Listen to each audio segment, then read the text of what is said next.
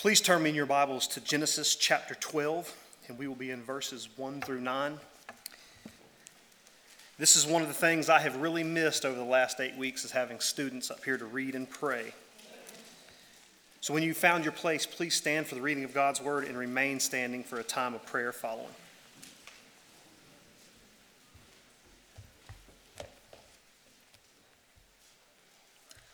The Lord said to Abram, "Go out from your land, your relatives, and your father's house, to the land that I will show you. I will make you into a great nation. I will bless you. I will make your name great, and you will be a blessing. I will bless those who bless you. I will curse anyone who treats you with contempt. And all the peoples on earth will be blessed through you." So Abram went as the Lord had told him, and Lot went with him.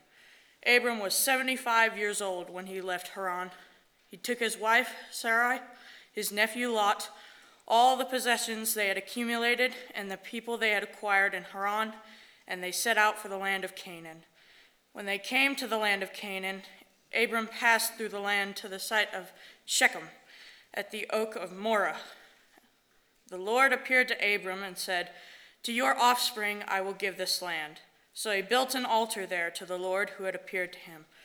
From there, he moved on to the hill country east of Bethlehem and pitched his tent, with Bethel on the west and Ai on the east. He built an altar to the Lord there, and he called on the name of the Lord. Then Abram journeyed by stages to the Negev.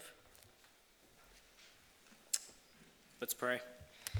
Heavenly Father, we just thank you for bringing us here today, and we thank you for your word, which guides us. We just pray, Lord God, that you would sanctify us with your truth, Lord God, and we thank you for this new place to worship in, Lord. And God, we just ask that you'd honor us. You'd help us to honor you with our lives. In Jesus' name we pray. Amen.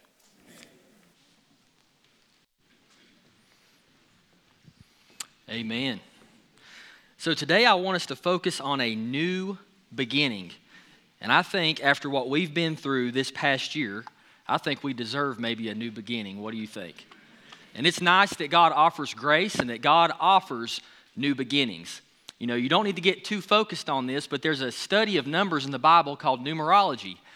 And many times when you see the number 8, it's the number of new beginning.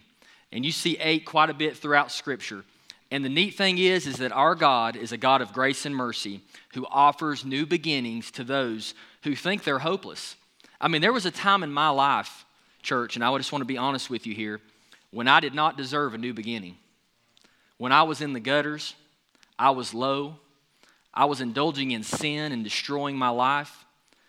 But one day, God came my way and reminded me that I'm still His, forgave me, picked me up, dusted me off, and gave me a new beginning. And today, as we're coming on the backside of this COVID crisis, Pole Creek, we've got a chance to have a new beginning. So that's the title of my sermon, A New Beginning. Of course, we're going to be focusing here on Abraham. Now, I don't want to offend anyone, which I don't think it will, because we are in Candler, North Carolina, right? How many rednecks do we have in here? Man, most of y'all won't even admit it. At least Ryan, brother, God bless you, buddy. Amen. Amen. Sometimes we might need a few rednecks. What do you think? So that means you're familiar with NASCAR, right? I mean, if you're a redneck, you ought to be familiar with NASCAR, right? Amen. I mean, that's okay. I've been to a few races myself, okay? I'm not talking about something I don't know about. But the interesting thing about NASCAR is that these cars, even with the restrictor plates, you go to somewhere like Talladega or Daytona, I mean, they're going to hit 190, 200 miles an hour, right? Now, do you think it would be wise for them to race on a wet track? So if it's rained a little bit, do you think they ought to crank those cars up and hit Talladega going 190 miles an hour? That's right. That's 100% correct. Well, you know, I'm kind of looking at this COVID thing like our big rain delay. Because what happens in NASCAR is when it starts to rain, they have to cover the cars up, they let the rain finish, and they send the dryers out on the track to dry the track, right? And then once they get the track dried off, once they get the cars dried off, once they figure out that there's no more rain that's going to come, all of a sudden you hear those cars turn back on, right? Now, how many people have heard those cars crank up at a race? Man, that's awesome. I mean, it's so loud, it shakes the ground. You could feel it in your chest. Shaking your chest, it's so loud and powerful, right? And when that rain delay's over and those cars turn that last turn, hitting the green flag to begin the race again, that's when they drop them down in gear and they stomp the gas, don't they? Now, you want to talk about some adrenaline, especially you men. You women are probably like, that's just too loud. I don't like that stuff. But us guys, now that gets us working, doesn't it? I mean, we're like, yes, let's get this thing started. Well, Pole Creek, that's where we're at, right? We just come out from the other side of this rain delay. The track's been dried. The cars have dried off. We got the cars cranked up again, and we're hitting the gas. And we ain't going to stop until we hit the finish line, amen? And that's what we've got to do. But the beautiful thing is that we have the opportunity to hit the gas again. So as we look at what happened with Abraham here, I want us to look at how his calling into what God had for him reflects to us and what God has called us to do as a church in this community in the year 2021. So the first thing that I want us to see about Abraham here is that God called him. And in the same way, God calls you. So if you're taking notes, write that down. God calls you. And we're going to see that in verse 1. So let's go back to the scripture, Genesis chapter 12, beginning in verse 1. The Bible says this: "The Lord said to Abraham, go out from your land, your relatives, and your father's house to the land that I will show you." Now I want to give you a little bit of a background story to this, because it seems kind of normal that God would call Abraham to do this. But what you need to realize is that Abraham was not a follower of the true God prior to this experience. Abraham was a part of a pagan society, a city called Ur of the Chaldees, a city that was very focused on worshiping a moon god. It was a pagan society. Well, God, in his infinite knowledge and his understanding of the future, called Abraham and chose Abraham to be the vessel for which he would begin the Jewish nation. So Abraham's minding his own business, right? He's minding his own business, and one day God comes by and says, "Abraham, get up. You're going to this land called Canaan, and I'm going to make a great nation out of you." Now, he didn't have any prior relationship with God. He didn't have any prior experience with God. He said, "Okay, let's go." And he went. Here is what we're seeing now. So now you can kind of get that in context, and you realize, would I have done that? I mean, this is completely against anything I've ever known, completely against my culture, completely against my tradition, and all of a sudden, there's this God that I've never met before, and he's calling me to go to a land that I've never been before. Abraham was a wealthy man. Really, as you follow his life throughout Scripture, you're going to find that when Abraham traveled, he traveled in caravans. The man was massively wealthy throughout his entire life, and he actually accumulated wealth throughout his life. So for Abraham to pull up roots and go somewhere else was a big deal in and of itself. It was almost like moving a small community. But now a God that I never knew is calling me, and Abraham says, "I'll go." Abraham gets up and he goes. Now, as Christians, we have to understand that God has also called us. But did you know that our calling is not very different than Abraham's? Because as Abraham was called, what we understand as Christians, having the 66 books of the Holy Bible, the Word of God, inspired by the Holy Spirit, we understand the full story. And we understand that Abraham is indeed a blood relative of the Lord Jesus Christ.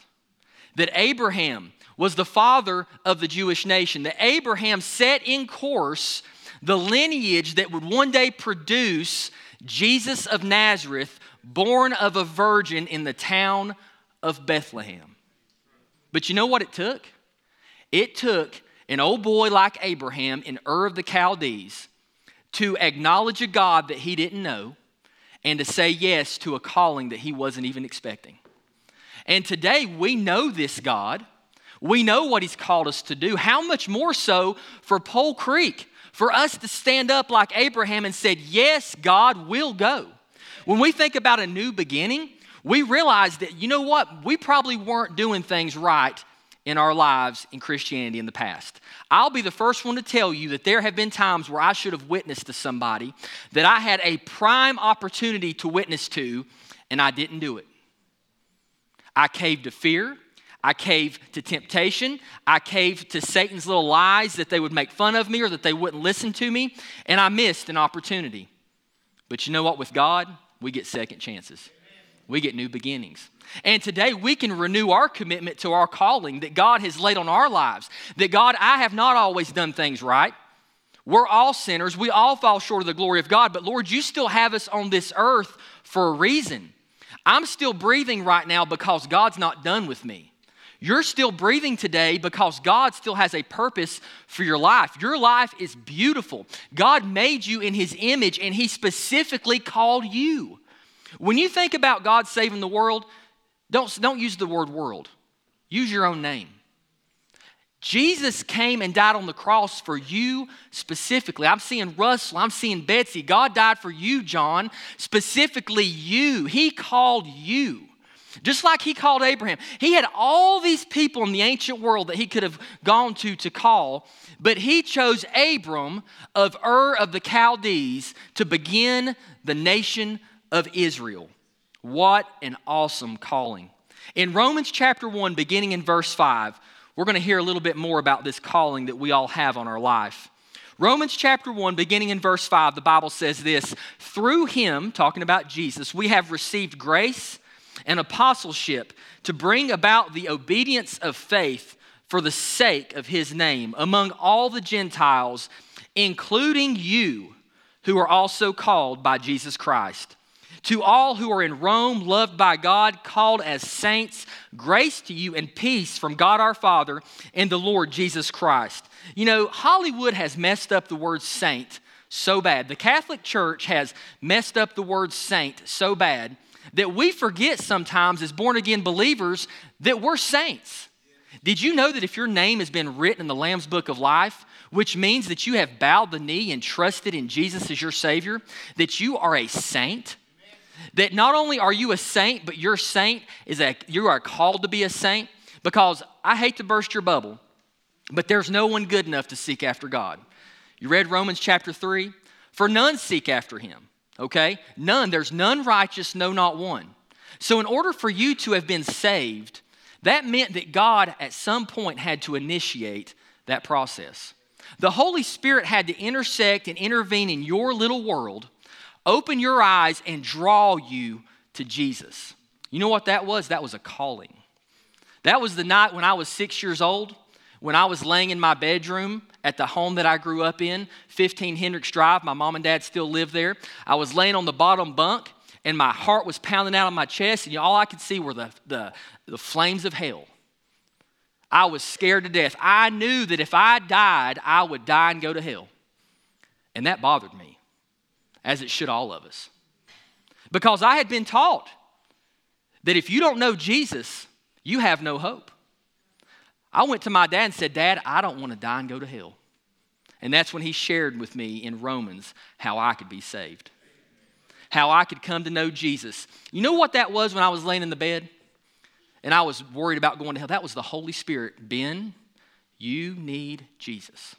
Ben, Jesus died for you, and I'm calling you to be a saint. You need to accept Jesus."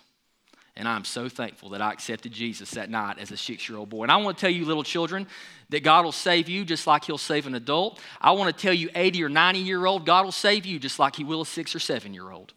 And I'll tell you what, I love baptizing children, but I love just as much baptizing senior saints. Because I promise you, our Lord is not a respecter of persons. If He calls you to sainthood, say yes and accept the Lord Jesus. Amen. Accept that calling. I'm so glad in verse 6 of Romans chapter 1, it says, "Including you who are also called by Jesus Christ." You know what he's talking about there?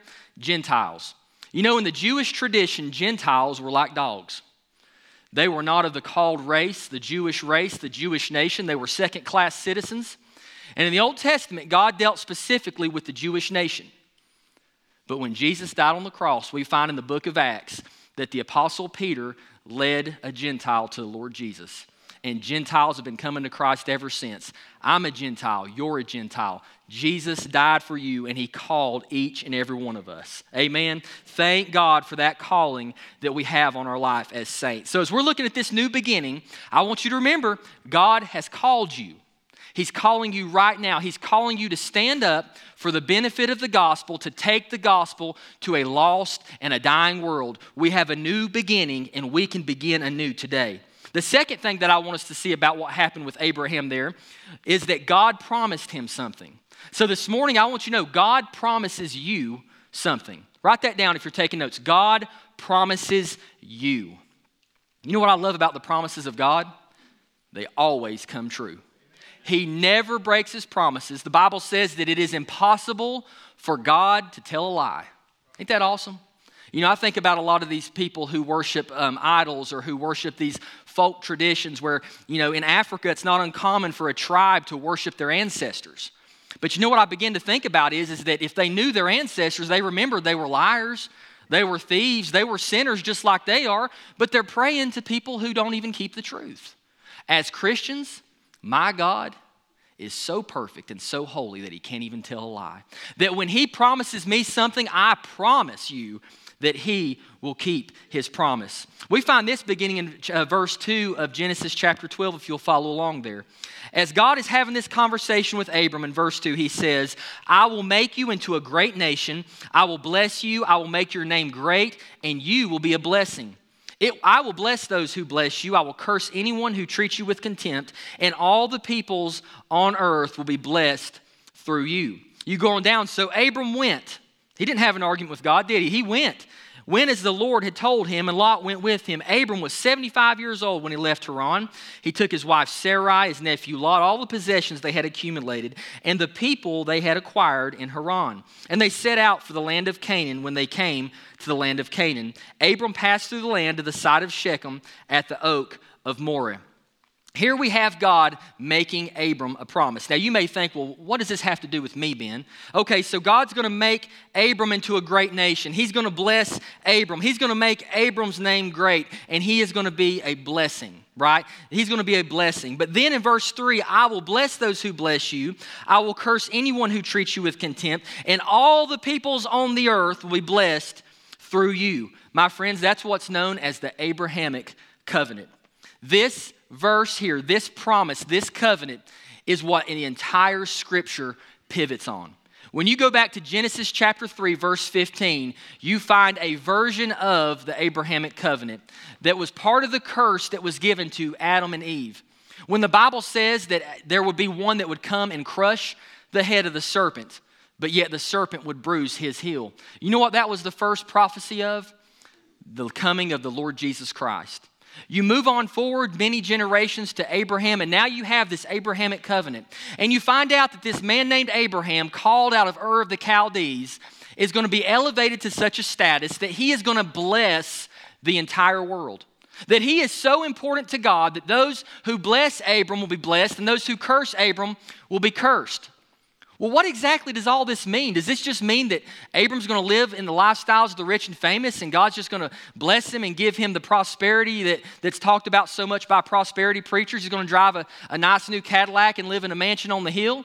No, that's not what this is talking about. This is talking about the lineage of the Lord Jesus Christ, the Abrahamic covenant, in that from Abraham's seed would come one named Jesus Christ. That throughout the ages, we're going to find that God made a promise to Abraham. Later on in 2 Samuel, you find out that God made a promise to King David. And all of these promises that God is making to his children and to those he's called, all are leading up to the day when in that manger, the baby Jesus would be born. And then we find that Jesus lived a perfect life for 33 years, willingly gave his life on a criminal cross, was buried, and rose again 3 days later for the salvation of the sins of the entire world. That his blood, so perfect and so holy, he was willing to empty himself, to take on the flesh, to enter into a fallen world and give his life for you and me. That's what this promise is all about, by the way. Did you know that Jesus is all the way from Genesis chapter 1 all the way to Revelation 22? That Jesus is in it from start to finish. This is not a bunch of different collections of religious writings.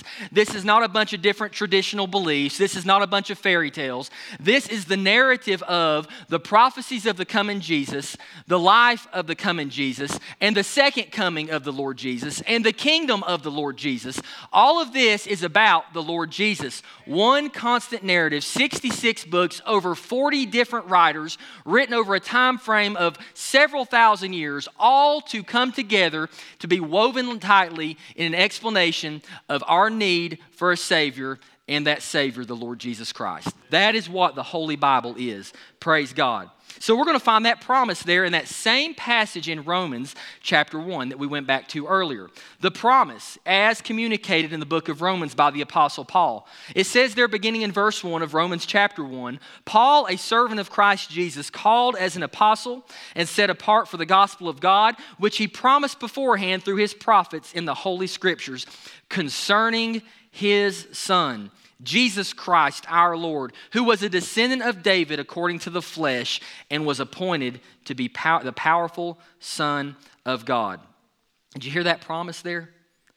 Which he promised beforehand through his prophets in the Holy Scriptures. Today, as we read about this Abrahamic covenant, as we think about the new beginning, we are still hinging our lives, our purpose and our value as human beings is still launching from the promise that God made Abraham back in Genesis chapter 12, that one day he would send a Savior named Jesus, that he would bless the world by dying on a cross and shedding his blood for their sins. I want to be very clear to you today. You might be here today and you've never accepted Jesus as your Savior. Maybe you're here today and you grew up in church. Maybe you've been a very good person, a moral citizen, a law-abiding citizen, but yet you have never bowed the knee and trusted in Jesus as your Savior. And you say, Ben, what do you mean by that? I mean that there has been a time and a place where you have understood your need, that you're sinful, and that you need righteousness. You know what? The only way you're ever going to get to heaven is if you have the holiness of God. But did you know that you can't get that on your own? You can't do enough good. You can't be good enough to get the holiness of God. It's not something that you can buy on Amazon or go to Walmart to pick up or inherit from your parents. Holiness is of God, and it's holy, inerrant perfection, uncomprehensible by human minds, is the holiness that we have to obtain before we can go to heaven. But you know what? There's hope. You say, Ben, if I can't get it on my own, if church isn't going to get it for me, how am I going to get to heaven? By saying, Jesus, I know I can't do it on my own, but I know you did it for me on the cross. Your blood was shed, and you know what? Death didn't even defeat you, Jesus, because you burst forth out of the grave, and you're alive today. Based upon what you did for me, Jesus, I need your holiness today. And did you know, based upon that simple faith, he'll save you from your sins? That he'll write your name in the Lamb's Book of Life, and when you die, you don't have to worry about being good enough. You know why? Because when you stand at the gates of heaven one day, you'll have the holiness of Jesus Christ. That you can stand at the gates of heaven not based upon your goodness, not worrying about your past sins, not worrying about your past mess-ups, but I can stand there knowing that the blood of Jesus Christ has washed me whiter than snow, and now I can go to heaven. My friends, if you've never done that, you're hopeless. But the good thing today is that you have hope because you're still here and you can still accept Jesus as your Savior. God promises us. Those of us who are Christians today, God has made this promise to us that Jesus came, He died, He fulfilled His promise, He still resides with us. Now let us continue to fulfill that promise by sharing Jesus with a lost and a dying world. I promise you that if I was lost in my sins, I'd want one of you to come my way and tell me about Jesus. And I promise you, there is no shortage of lost people in this world today. You say, Ben, America's a Christian nation. Guys, just because someone says they're a Christian doesn't mean they're a Christian. Hey, that's a title, that's terminology. You know what makes you a Christian? When your life has been transformed by the power of Jesus and you've accepted Him as your Savior. You say, Ben, I did that one time, but I didn't feel anything. Did you know that it's not based on your feelings? You say, but you know, when I accepted Jesus, I just didn't have like these fireworks going off and all. The Bible doesn't say that you're saved if there's fireworks. The Bible doesn't say that you're saved if you cried. The Bible doesn't say that you're saved if you got excited. The Bible says that if you confess with your mouth that Jesus is Lord and believe in your heart that God has raised Him from the dead, you shall be saved. It's not a feeling type faith. It's not a hope so faith. It's not a mental type of faith. It's a heart faith. And when we obey God's word, God says you shall be saved. I promise you, based upon the authority of God's word, you'll be saved. Amen. So we see these things in connection to the new beginning.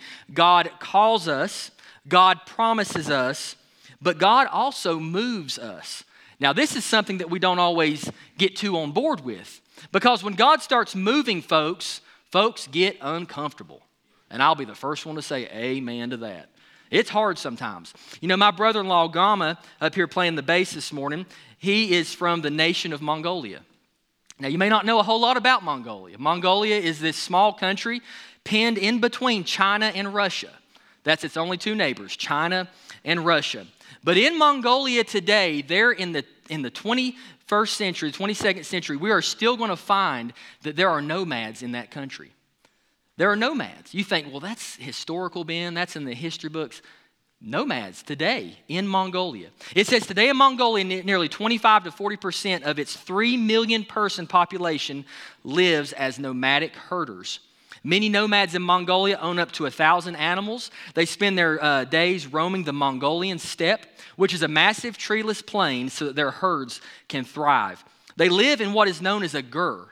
And you've probably seen these before. They're little round tent-looking homes, okay? And you can talk to Gama after the service. You still see those in Mongolia today. A gur is a round tent-like structure that normally has a hole in the roof so the smoke from the family's fire can escape. See, here's the thing about these gurs. They can be taken down and they can be reassembled as the folks move. When we go back to the scripture here, we look at the first part of verse 8 in Genesis chapter 12, and the Bible says this, "From there he moved," talking about Abraham, "on to the hill country east of Bethel and pitched his tent." Now, Abram is a rich man, right? You think he ought to be living in the finest of homes. He's carrying around a tent. He's taking his tent up, he's carrying it, he's setting it back up, he's moving around. He's not settled. He doesn't have a steady home that he's able to live in. But when you go back and you think about the calling on God's life and the promise that God made him, Abraham was trusting by faith, blind faith, to allow God to move him here and there because he trusted in the God that was moving him.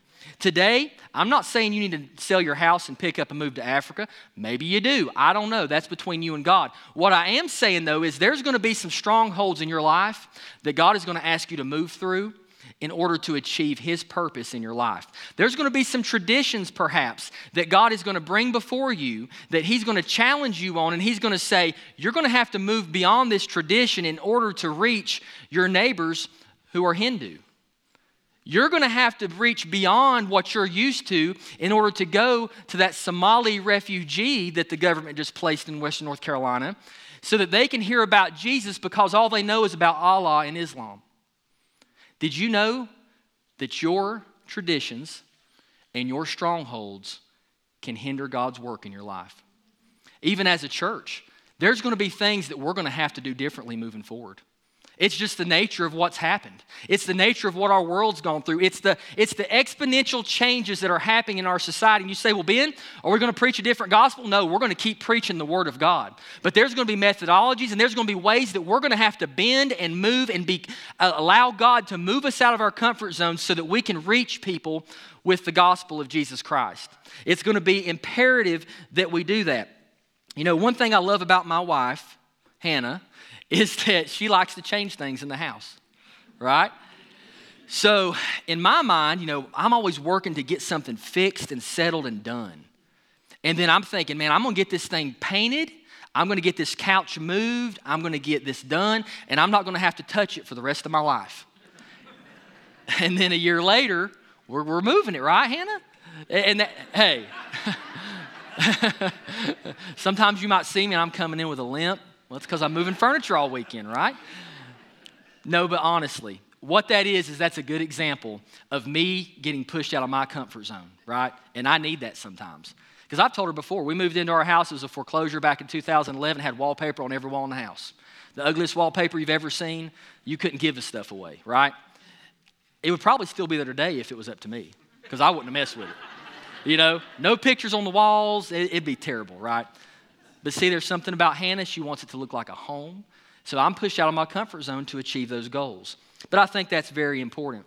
You know, there's times, too, back when I worked at Wilson Art, and I'm not going to keep you long. I know y'all are getting hungry, and I'm a little long-winded sometimes. But the break room at work, any y'all ever sit in a break room at a plant or an office place or whatever it may be?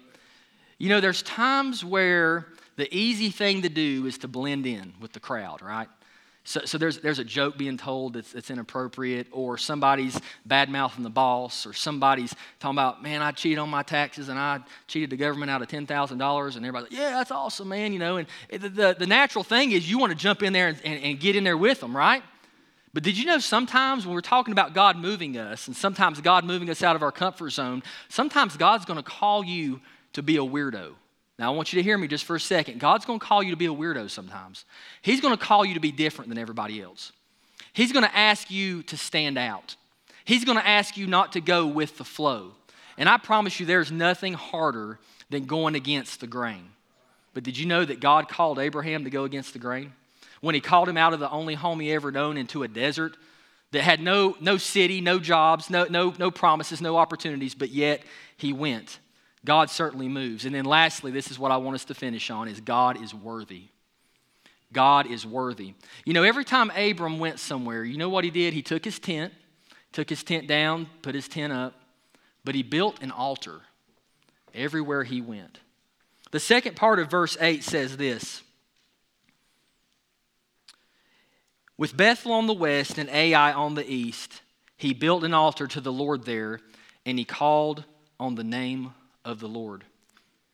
That town Bethel has an interesting meaning as far as what the Hebrew is. Bethel means the house of God. And as we look at this beautiful new auditorium and we think about this new beginning, we're sitting in the house of God. And you know what that title denotes? It denotes the fact that the presence of God is dwelling here. Now, we understand that we, as New Testament believers, God dwells within us in the person of the Holy Spirit and indwells us. But we also understand that without the presence of the Holy Spirit in our worship services, nothing will be done for the glory of God. Souls will not be saved. God will not be glorified. The Holy Spirit must be here and He must be welcome. That's why we have to yearn for His presence. Let me tell you something. When the Holy Spirit shows up, things change. Lives change. You hear those old stories about maybe your grandma and grandpa saying, we were in a worship service and this old boy fell out in the middle of the aisle and he was crying and he was just crawling to the altar because he was under so much conviction. We need a little bit of that today. It needs to be hard for a lost person to walk into this place and to walk out without being convicted of their sins. It needs to be real hard for somebody to walk in here living in a lifestyle of sin and be okay with it. The holiness of God needs to be here. And the only way His holiness will be here is if we invite Him to partake in our worship services. In Genesis chapter 28, beginning in verse 18, the Bible says this, talking about Jacob, the grandson of Abraham. Early in the morning, Jacob took the stone that was near his head and set it up as a marker. He poured oil on the top of it and named the place Bethel, though previously the city was named Luz. Then Jacob made a vow, if God will be with me and watch over me during this journey I'm making, if He provides me with food to eat and clothing to wear, and if I return safely to my father's family, then the Lord will be my God. This stone that I have set up as a marker will be God's house, and I will give to you a tenth of all that you give me. You know what Jacob found out that day in Bethel, in the house of God? How important it was to have the presence of God with him. The thing about Jacob is that he wasn't always on the right track. And I'm not even sure he was right with God until this point in his life. But there came a place when he realized, I can do nothing without God. Today, Pole Creek, I promise you, this church will do nothing except with God. We must make this a place where God's presence is accepted and invited. We need to come in here ready to praise the Lord. We need to come in here ready to get excited about what Jesus is doing. People from our community don't need to come into our church and say, man, those people act like something's wrong with them. They don't smile, they don't talk, they don't raise their hands, they don't get happy about Jesus or anything. We need to be a church where, you know what? We got something to be excited about. And it's okay to let loose. It's okay to get out of your comfort zone. It's okay to say amen. It's okay to get fired up because we've got something to be excited about. And you know what? I am so excited about what God is going to continue to do through our church. So as we start this new beginning, as we put our foot on the gas and we go as hard as we can, I want our goal to be to see as many lost people saved as possible. And I can't wait for you to call me through the week, to call me and say, Ben, I just led somebody to Jesus. You know what I'm going to ask you to do after that? You're going to testify Sunday and you're going to tell the church about how you led somebody to Jesus. And I can't wait to have you guys lined up sharing about how you led somebody to Jesus. this week, I want you to think through that. Is this an opportunity for me to share Jesus? And if it is, be like Abram. Do it. Don't ask questions. Just do it. And I promise you that God will bless you. Let's bow our heads this morning as we get into a time of prayer.